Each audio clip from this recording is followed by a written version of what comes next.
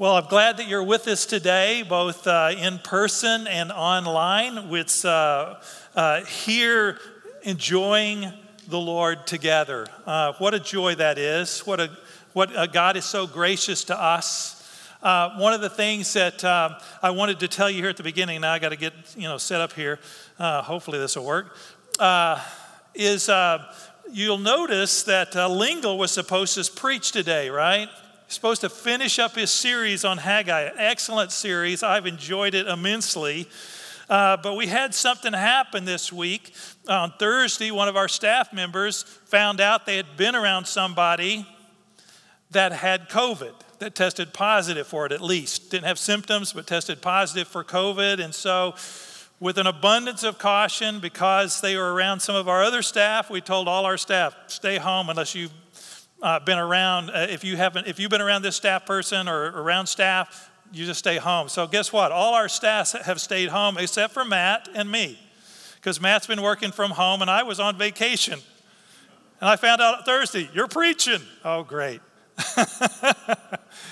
Nothing like the last minute. Of course, it's been later before. I remember Lucas one time was going to preach for me, and he called me that morning, said, I'm sick, I can't preach.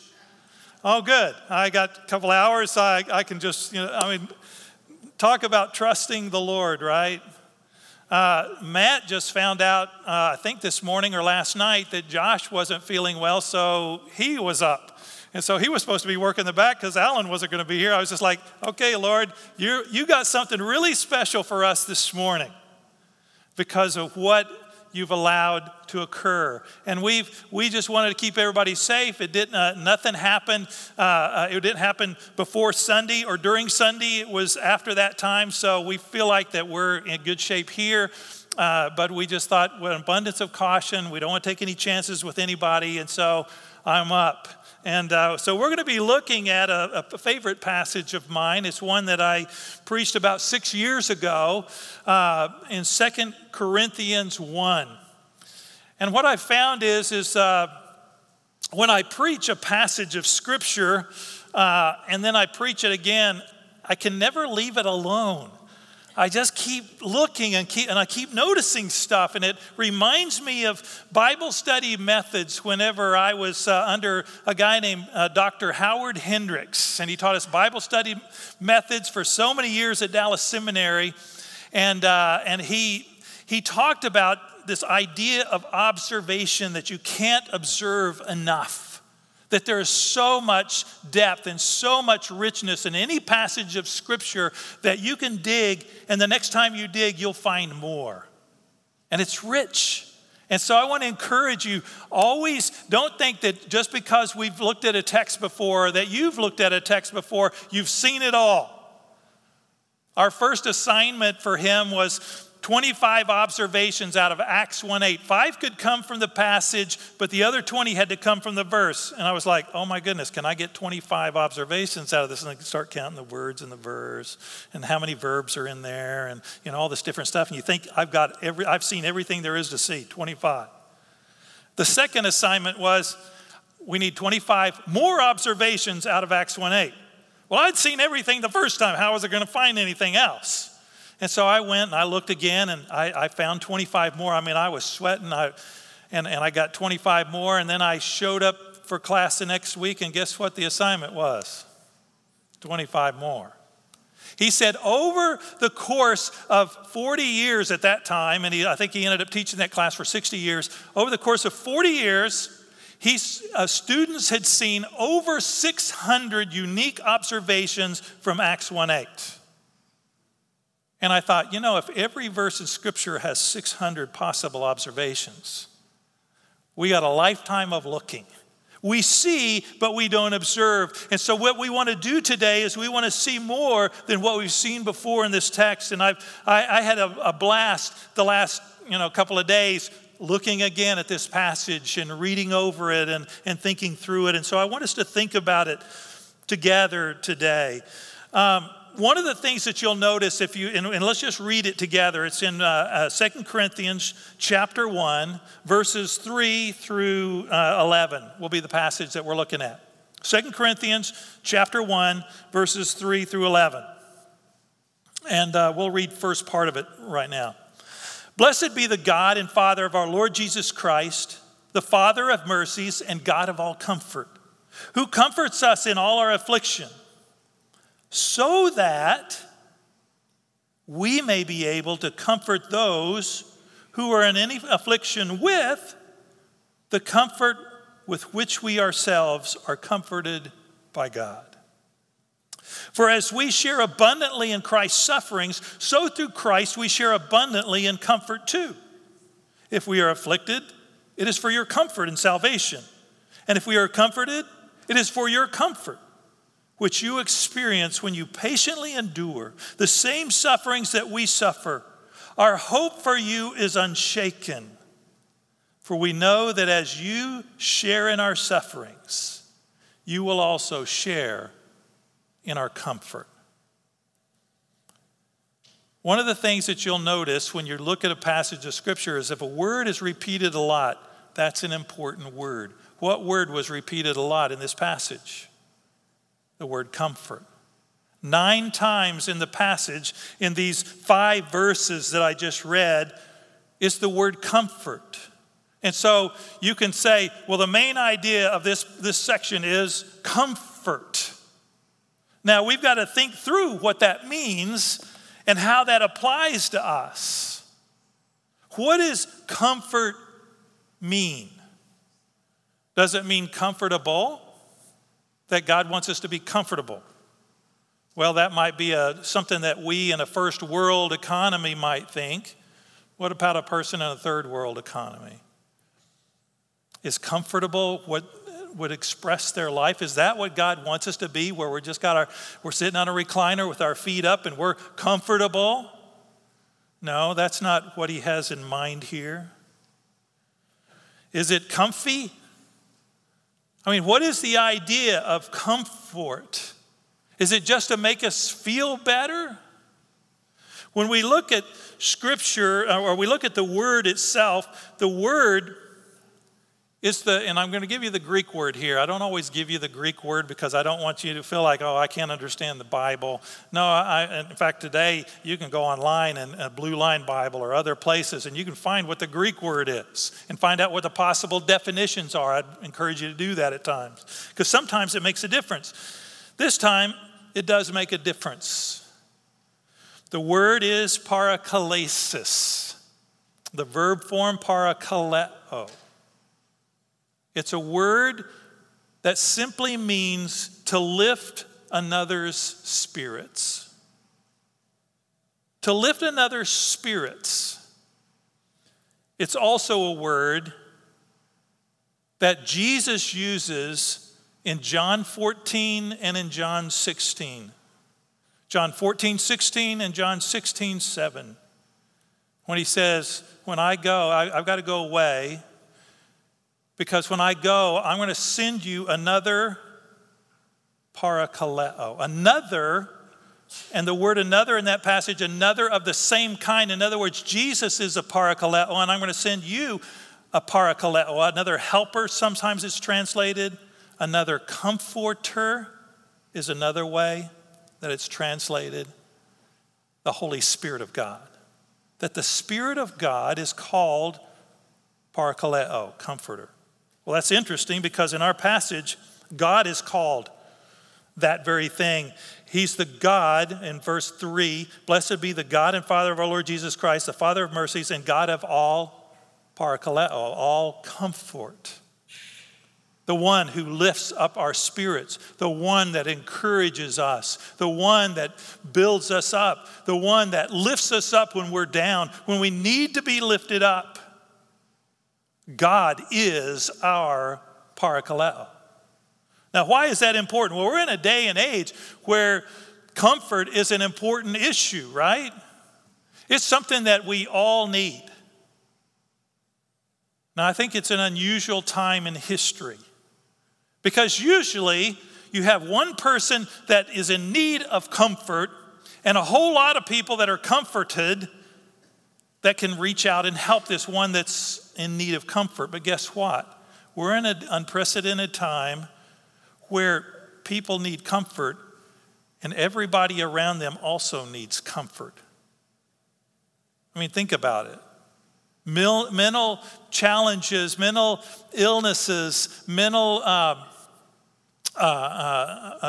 challenges are basically up 30%.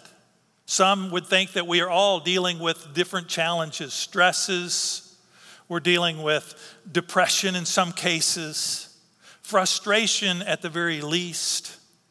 I mean, we're this unprecedented time. Lingle and I were talking about it one day, and he mentioned something that I thought he was going to use in a message, but since he didn't, well, fair game, right? So I can use it. But he had 5 different things that had happened in the last 100 years that have happened in the last 5 months of this year, or the first 5, or around the first 5 months of this year. You had in the last 100 years, in 1918, they keep referring back over 100 years ago, this pandemic, right? And it happened in a 100-year period, one pandemic. Well, you had the H1N1, you had some other stuff, but one really significant pandemic, the Spanish flu. 1929, you had an economic collapse. And now in April, I think, of this year, we had the government really starting to print money and do things because the concern of economic collapse. We had in 1999 impeachment of President Clinton. The beginning of this year, impeachment of Trump. We had, you think about this year and you start thinking about these significant major events, and you realize we have faced, and then the other one is racial unrest with George Floyd beginning in May. So in February, impeachment, March, pandemic, April, economic crisis, May, racial unrest. All in the same year. No wonder we're stressed. There's any one of those by itself would be significant. All together in the same year, we are a nation in need of comfort. And we want other people to comfort us, when in reality, some of us are going to have to learn how to lead ourselves through the comfort that God has for us, so that we can minister to those who don't know how to do that. Think about that. We've got to learn to lead ourselves. We need to be mature believers in Christ. Do you consider yourself a mature believer in Christ? If you are, then you need to be someone who is able to take the Word of God, find the comfort from the Lord, and begin to comfort those around you that need comfort.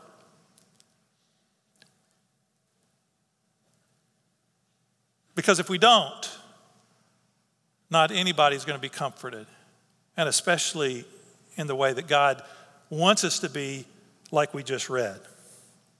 Because one of the things that I find from this passage is that our comfort is not intended to be a dead-end street. It's not, okay, I'm comforted now, I'm good. Remember what the passage says? It has a big so that. I slowed down when I read it.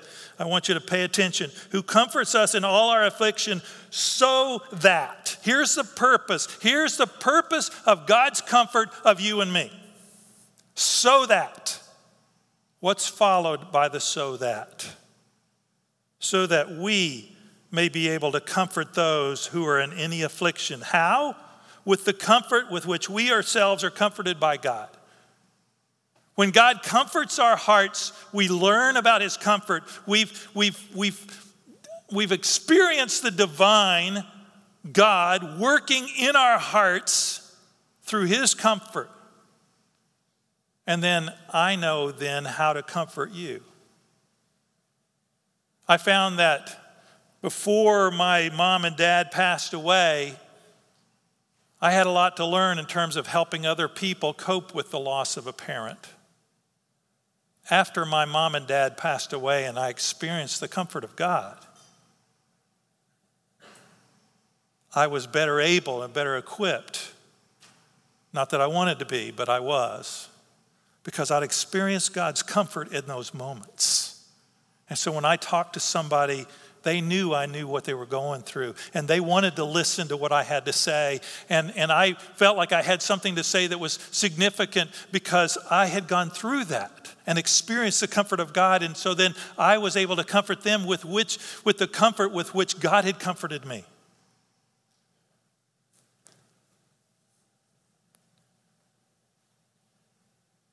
I was just thinking about my sister who lost her husband. That was something I haven't experienced and don't want to. But I came alongside, even though I didn't understand completely what she was going through. And did my best to bring the comfort of God into her life. Because that's what you do with comfort. It's not something that's just for you. It's not something that's just selfish. And it's so much, I've been listening on the news and listening to different people who are talking about, in fact, I heard of a teacher I think it was a teacher who wasn't able to go in the classroom. They said, what do you miss about not going? And she said, well, I miss the notes that the kids write me and the different things, the way that they talk to me when they're with me. And it was like, I realized everything that she was saying was neat, but it was all self-directed. And I thought, wow, do I do that? Do we do that? That we're drawing all the attention to ourselves, that we're just thinking through this pandemic what I'm going through? Or are we thinking about what is God going through? What does God want me to do? What does God want to happen here? In fact, I was thinking about that this very week because our staff was feeling bad that they weren't going to be able to be here. And my only thought was, okay, God's got something special here. He's not wasting this moment. And he wants to do something here. We need to focus on what he wants, not on how we're feeling about it all. And then we need to go with it. We need to go with whatever it is that God's going to do. God is the God of all comfort. Any comfort you experience in this life is ultimately from God. He is the source. We think about the God is love kind of thing. Well, God is comfort. That's what we see in the passage. God is comfort. And we saw in the passage before, Jesus is comfort. The Holy Spirit is comfort. Here, God the Father is comfort, who lifts our spirits when we're down. And he doesn't have to. He's not obligated to. He chooses to. He wants to. I mean, think about the love of God that not only gave us Jesus, and he talks about that here in the beginning. Blessed be the God and Father of our Lord Jesus Christ. So Father, Jesus Christ, God of all comfort, parakaleo, which reminds us of the Spirit, the Trinity's here in this passage. And we see that also the Trinity in a passage, in a verse that we're not going to look at, but it is on verse 21 in the same chapter. And it is God who establishes you. And it goes back, amen to God for his glory, 21. And it is God who establishes you in Christ, and he has anointed us, and who has also put his seal on us and given us his Spirit in our hearts as a guarantee. It's like it's the Trinity working together in our hearts to bring parakaleo, to bring comfort to us, to lift up our spirits, to get us focused on him, to give us hope. Because what you'll find is when we don't have hope and when we're focused inwardly on ourselves, we find ourselves discouraged and struggling. But when we begin to think outwardly and we begin to think of others' comfort, and I think of your comfort and you think of my comfort, there's great and rich fellowship. There's great and rich ministry that goes on. Who comforts us so that we may be able to comfort those who are in any affliction with the comfort with which we ourselves are comforted by God. God wants us to experience his comfort. In fact, as I was looking at that, I was thinking, one of the things, what holds us back from experiencing God's comfort? What holds us back? We refuse to be comforted. Have you ever refused to become comforted? In fact, I was looking at Psalm 77:2. Oh, I have that one on one of my verses here. Let's see if I can get it to come up, because it's gray. Yeah, there it is.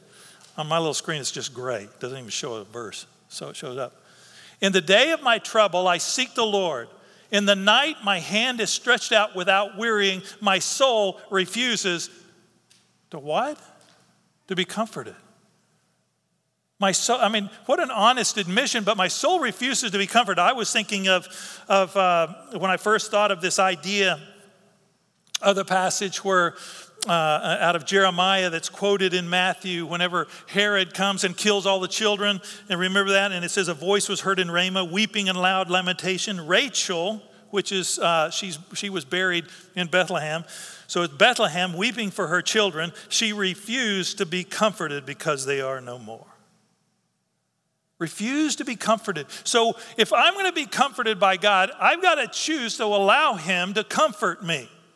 Otherwise, I'm pushing it away. And that's to my own destruction. I have a good friend that lost a daughter. And he refused to be comforted. It's been a number of years now. And he's losing his marriage. He's losing his health because of alcohol. Because he just can't accept what's happened. He's refused to be comforted. People have tried to come along and comfort him and help him through it. And he pushes them away. He refuses to be comforted. And I can understand it. But it's destructive. What happens is we get stuck in grief. We get stuck at that point of grief, and anger is one significant part of grief. Anger turned inward toward yourself, anger turned outward toward everybody else. A person that has that and gets stuck at that stage of anger ends up in depression. Because 100% of depression, according to Minirth and Meyer, was due to pent-up anger. Show me somebody who's depressed, and I'll show you somebody who's angry. Now, Minirth and Meyer did say, we may be overstating the case, but not by much. So anger can lead us to push away those around us that God has brought to bring comfort into our lives because we refuse to be comforted, and it destroys us. If we're going to be comforted by God, we've got to open our hearts, as painful as it may be, and allow God to bring that comfort through the people of God, through different means that he brings that comfort to us. In Philemon,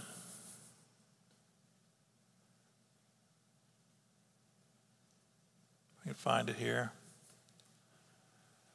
Philemon, it says, for I have derived much joy and comfort from your love, my brother, because the hearts of the saints have been refreshed through you.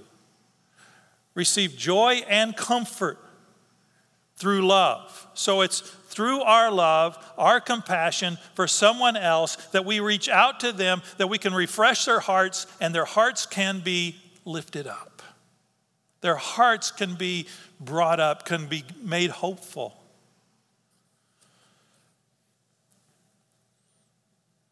And so we need to choose to allow God to bring his comfort to us. We need to understand that comfort means that we get involved in somebody else's life. And it doesn't mean that we just are able to hug someone. I know that one of the struggles that many of us have during this time is that we haven't been able to be around those people who need comfort. Can't go to a nursing home, right? And if you have a loved one in a nursing home, you want to bring comfort to them. You want to hug them. You want to let them know that you're caring. Instead, you've got a piece of glass between you and them at best. And you're talking on your phone and you're looking at them. And you can't bring the comfort. You can't be there for them. Well, people in the hospital, family can't even be there. I can't go, and I'm used to going to the hospital a lot. And I can't go to the hospital and see people that are there. Because of social distancing, we hesitate to hug someone else. And so we struggle with this idea of comfort. Well, comfort can be more than that. It can be our words. It can be our texts. It can be our prayers. And in fact, we see that at the end of this passage in verse 11. It says, you also must help us by prayer so that many will give thanks on our behalf for the blessings granted us through the prayers of many. Your prayers are important to those around you. And you, instead of just praying for them, you need to let them know that you're praying for them. And say, you know what, I thought of you today. Just send them a short text. I thought of you today and I'm praying for you. Do you have anything else, anything specifically you want me to pray for? Reach out, because you can be the comfort that somebody else needs. We find comfort from God's word. It's one of the ways that God comforts us. And in fact, this very passage, being God's word, is one way that God is using to comfort our hearts, because we read about comfort. We read about him caring enough to want to comfort us and lift us up, because he knows that we're going to face sufferings.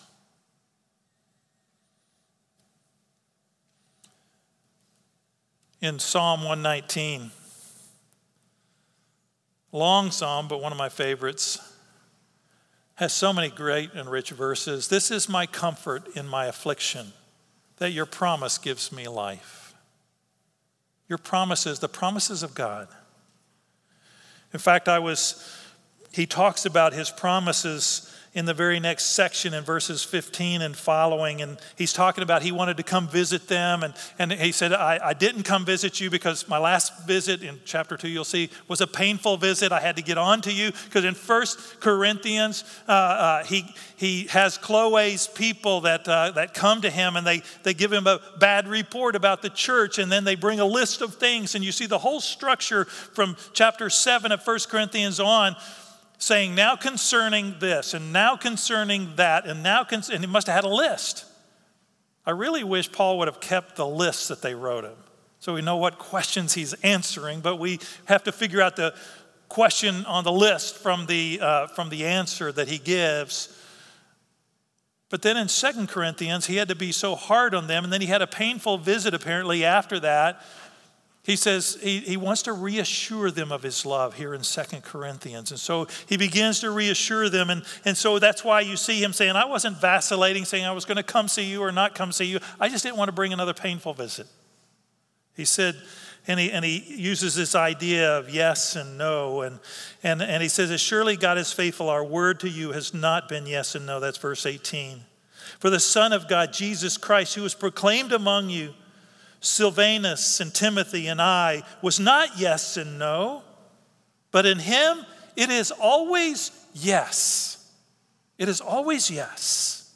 For all the promises of God find their yes in him. That is why it is through him that we utter our amen to God for his glory, because of the promises of God. And I started thinking about what are some of the promises of God in regard to that we cling to, that we look to. Do you have a list of promises that you go to for his comfort? If you don't, I'd encourage you to make that list. Put it on your phone, use your notepad if you need to, whatever means that you have. Start putting a list together of comfort verses that comfort your heart. Ones that you're reading along, you go, wow, this is a really comforting verse. Write it down. Cut and paste it, whatever you need to do. John 14:1, do not let your hearts be troubled. Believe in God, believe also in me. In my Father's house are many mansions. I go to prepare a place for you. Or Matthew 11:28, come to me, all you who are weary and heavy laden, and I will give you rest. 1 Peter 5:7, cast all your care upon him because he cares for you. Matthew 5:4, blessed are those who mourn. Where's the promise? For they shall be comforted. God wants to comfort us. John 14:27, peace I leave with you, my peace I give to you, not as the world gives. Do not let your hearts be troubled and do not be afraid. Some great passages of comfort that bring comfort to our hearts. And the question is, are we going to allow God to comfort us? Are we going to allow him to work in us and to change us and to transform us and for us to be in the midst of a world that's discouraged, depressed, struggling with mental health issues, that we come in as a light and a brightness in a room, that when people see us, they see joy in our hearts. They see hope in our hearts. They see compassion for them, and they go, wow, I want that. Because I'm not feeling that. I'm feeling depressed or discouraged or frustrated or whatever it is. And it's like, I don't want to feel those things. I want to focus on the Lord. I want to allow him to comfort my heart. And then I want to go forth from here hopeful, preaching a message of hope. The gospel is a message of hope. We should be the most hopeful people on the planet. Amen? Because of Jesus Christ. And it's interesting. I think that this is really key, what I just said, to this next statement. He says, for as we share abundantly in Christ's sufferings. And I think, wait a minute, what? We share abundantly in Christ. I don't want to share abundantly. How about, kind of marginally? Abundantly in Christ's sufferings? Well, you can understand why Paul said that. Because in 2 Corinthians chapter 11, he gives a list of all the things that he suffered. Greater labors, far more imprisonments. This is 11:23. With countless beatings, often near death. 5 times I received at the hands of the Jews the 40 lashes less 1. 3 times I was beaten with rods. Once I was stoned. 3 times I was shipwrecked. A night and day I was adrift at sea. On frequent journeys and dangers from river, dangers from robbers, dangers from my own people, dangers from Gentiles, danger in the city, danger in the wilderness, danger at sea, danger from false brothers, and toil and hardship, through many sleepless nights, in hunger and thirst, often without food, in cold and exposure. And apart from other things, there's the daily pressure of my anxiety for all the churches. And you go, wow, yeah, he experienced the sufferings of Christ. But he doesn't say, for as a few of us experience or share abundantly. He says, for as we, including us. So how do I share abundantly in Christ's sufferings? When I take up my cross daily and follow him. When I take up my cross daily and follow him. You see, I share in Christ. I can just go through suffering and not be sharing in Christ's sufferings by just making it all about me, right? And I just focus on me, and I just focus on what I'm doing, and I just focus on getting past it and toughing it out or whatever. And I've gained nothing. I haven't shared the sufferings of Christ. I've just suffered. I share the sufferings of Christ when I walk with the Lord and I walk in faith and I trust him and I allow him to comfort me and I use that comfort to minister to you in the midst of my suffering. Then I'm sharing the sufferings of Christ because I'm trying to live a godly life, a life of faith in the midst of suffering. Because everything's pushing me away from that. Everything's pushing me to get just angry at Jesus, to get angry at God because I'm going through suffering. Instead of saying, Lord, I know you're doing this for my good. You have something for me. You have something that you want me to grow through. You have something that you want me to become different in. You have somebody that you want me to impact for you.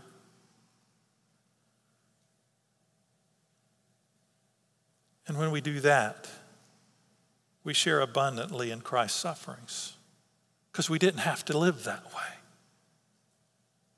And yet as a believer in Christ, we do have to live that way. We need to live that way. If Christ is going to be formed in me, I need to be thinking about what everybody else is going through in the midst of suffering, not what I'm going through. I need to reach beyond, and I need to trust the Lord to help me through mine. But what you'll find is when you need comfort, if you reach out to somebody else who needs comfort, you're going to be comforted. You're going to experience something that you've never experienced before because you're going to be touching a life that God wants you to touch. And you're going to be blessed because of it. And so when you least feel like comforting someone else is the time you most need to comfort somebody else. You most need to reach out to somebody who's hurting. And God will use that to heal you. He'll use that to comfort you. That one phrase in verse 7, our hope for you is unshaken. And on verse 10, he delivered us from such deadly peril. He will deliver us. On him we have set our hope. So we set our hope on him. I don't set my hope on the fact that I'm going to get through suffering. I might not get through it. I might not be delivered. And if so, I'll be like the guys, Shadrach, Meshach, and Abednego. Because they said, whether he does or not. They said, our God will deliver us. Whether he does or not, we will not bow down to your images or worship the golden image which you've set up. Whether he does or not. Regardless of the consequences, my hope is set on him. Regardless of whether I get through suffering or not, my hope is set on him. And I'm going to get through this, either here on this planet or in his presence, which is better by far, Paul tells us. So when I think about this issue of comfort, it's a passion. It's a responsibility. It's an obligation. It's the proper response to someone who has been comforted by God, that we comfort, that we don't just hold it in and go, man, that was great. I'm so glad I'm comforted. Okay, I'm good. No, that's just the beginning. Now, go and comfort others because you've experienced his comfort.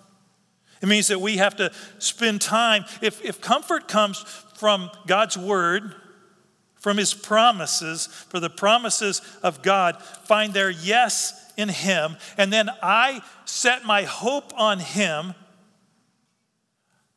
I'm beginning the process of learning how to, if I can use this term, self-comfort, because it's really not self-comfort, it's really God comforting me.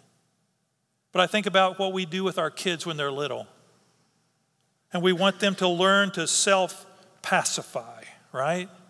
That they've got to learn to pacify themselves. They've got to learn to figure out a way to get themselves to sleep. And so we let them cry a little longer or whatever because we know they've got to learn to self-console. It can't always be console by the parent, or else they're going to always depend on you for their being consoled.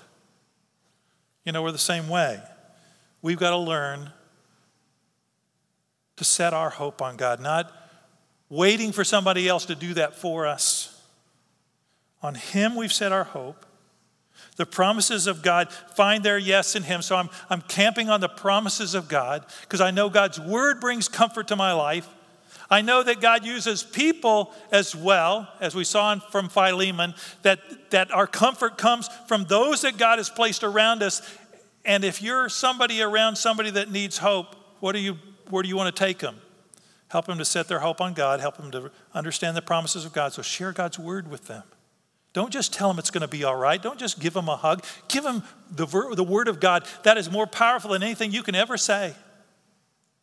And you'll find that later that verse is on their Facebook post or their Instagram post or that on their refrigerator, or they may even buy it in a plaque and stick it on the wall because somebody else did it. I mean, you'll find that the word of God is so incredibly comforting because it's given by the one whose promises never fail. We have the God of all comfort. It's who he is. Father, Son, and Holy Spirit. God of all comfort. Parakaleo. The one who lifts our spirit, who lifts our head. He's the one who lifts our head, as the psalmist talks about. And he does it so that we can then begin to have this trickle-down effect, and we can pay it forward, and we can get involved in somebody else's life, and we can bring comfort to them, which also blesses us. Even though that's not the reason to do it, it blesses us. We have to start by saying, God, I want your comfort. And I'm struggling because I really don't want it, but I want your comfort. Help me to get to the point where I receive your comfort because I know it's there. I know you want me to be comforted. And I know you want me to make a difference in our world because our world needs comfort right now more than ever. It's one of the biggest evangelistic tools and opportunities that we have is to go and begin to comfort someone else. And that's not just with a hug and with a verse and with it may be action. Because what I've also found is someone who's been waiting a long time for something to happen, a change to come about, whether it be in a marriage or whether it be in a society or wherever it is.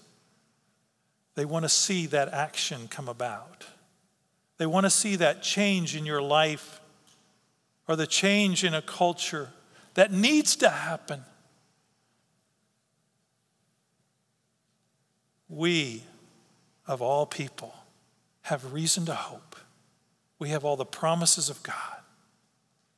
Let us be those whom God uses to comfort a society and a culture that desperately needs him, even though they don't understand that they do.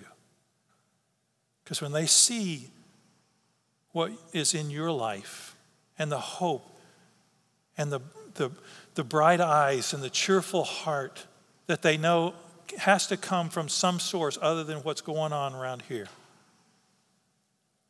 they're going to be interested in hearing what you believe and why you're there. And your answer is Jesus Christ. You have the perfect opportunity to share your faith because the world is looking for answers. We have them. Let's give those answers.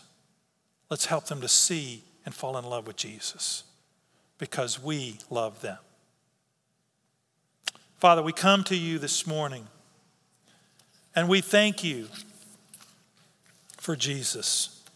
We thank you that you're a God of all comfort and that you want to comfort us. And you want us to experience your comfort. And you want us to understand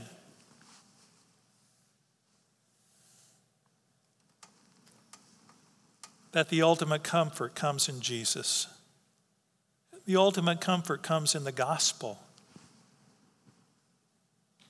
That Jesus Christ died for our sins and rose from the grave so that we don't have to fear death. That we don't have to fear life and the toughness and the sufferings of life. And in fact, not only do we not fear it, we embrace it as opportunity. And Lord, we don't look forward to suffering, but we certainly know that you're not wasting this time. This is not just something we tough out and can't wait for it to be over. This is opportunity, and Lord, may we take advantage of this opportunity to be used by you to bring comfort, to lift up the hearts and heads and minds of people around us. People need that. They're longing for that deep in their hearts. Lord, help us to learn how to apply your comfort to our own hearts. Help us, Lord, to not resist. If there's someone here that's resisting your comfort, Lord, I pray that you would break through that hard exterior, that you would break through the pain, and that you would touch their heart, and that you would bring healing and hope. And Lord, I pray that they would be someone who is not only healed, but begins to be a source for you of healing of those around them. Lord, we come to you. We need you. We need your strengthening hand in our lives. Give us eyes to see hope. Give us eyes to see as you see. Give us eyes that reaches beyond ourselves. Because that's the definition of that word, parakaleo. One who lifts up another's head, lifts up another's spirits. That's what you want us to be, those who lift up another's, not just our own, but someone else's. Lord, help us with that. Help us not to just focus on us. Help us to focus on others and their need for you. Lord, I pray that you would guide us, lead us in this. We need your help. We need your strengthening care to do this. And so we ask for it. And we pray these things in Jesus' name. Amen.